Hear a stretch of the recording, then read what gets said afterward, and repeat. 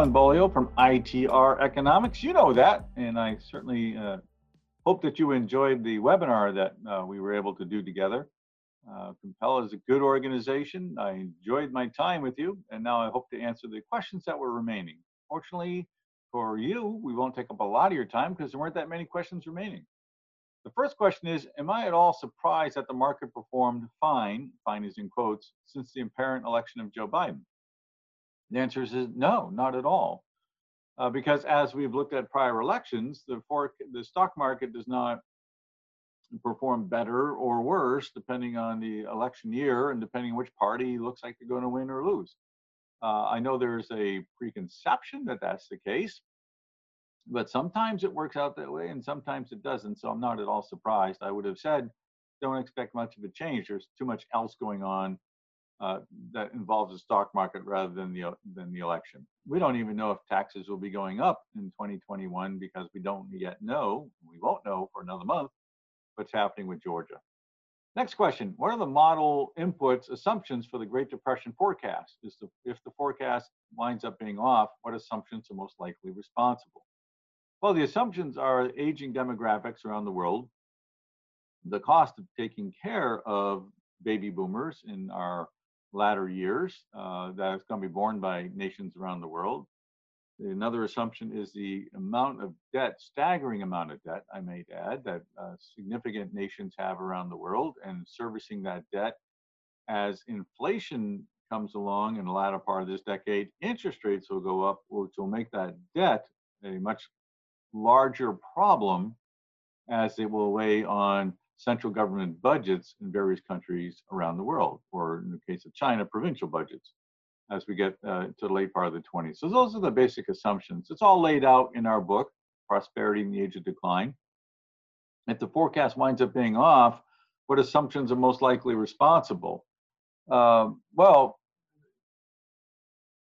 it's not likely, but one of the things that could happen is that we could have a repudiation of modern monetary theory, which says that you can have as much debt as you want. It really doesn't matter. Everything will be just fine. Now we could find in a few years that there's a Congress that says, we got to deal with this. This is serious. And it's either going to be through an increase in taxes, which we will not like, or it'll be a reduction in federal spending, which we would not mind. And if there's a reduction in spending or there's an increase in revenue that is actually used towards reducing the debt, that could change the assumption and make it not as long or not as deep. But the other ones will still be in play. So it's hard to do away with the older generation and the cost of supporting them, as that is just a few short years away. As you know, our own Social Security system is headed towards bankruptcy.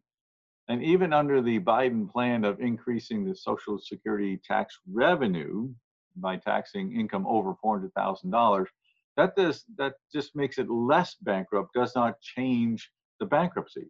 And so we still have that problem in play. And I don't see that one changing as we go forward. Next question: what marketing services are companies looking for in this COVID time? That's not my area of expertise, so I really can't answer that one for you. I would just point you to a company that I know well and that I would be very confident recommending to you, called Chief Outsiders. And Chief Outsiders, you can Google their name. They're in different parts of the country. They would be a good person to ask, or a good company to ask that very question to. I'm afraid I cannot answer that one. What is the outlook for defense spending? Well, actually, on the marketing, just make sure what I said during the presentation. You're keeping in mind people with the psychology being locked in, so you're going to try to help them with your marketing message. And you're going to be looking to aim towards millennials, the power that is and that will be. But the marketing services themselves, I just spoke to message. The marketing services, you want to go to Chief Outsiders. What is the outlook for defense spending under the new administration? It doesn't change because of the administration. The popular belief is that Republicans always spend more and Democrats spend less on defense. History shows that is far from the truth. It can go up under Democrats, it can go down under Republicans. And in Ronald Reagan's 8 years, it did both. In President Obama's 8 years, it did both. So you really cannot say just because we have a Democratic administration coming in January that defense spending is going to change. They may change what they spend it on, but the world is seeing the dangers, the threats, the potential confrontations. All that doesn't go away because we have President-elect Biden becoming President Biden. And contracts are let. And while contracts can be canceled, that does take some time, and that would just be a decline in orders later on. So don't expect a lot of change. History suggests that there's no need to jump to that conclusion.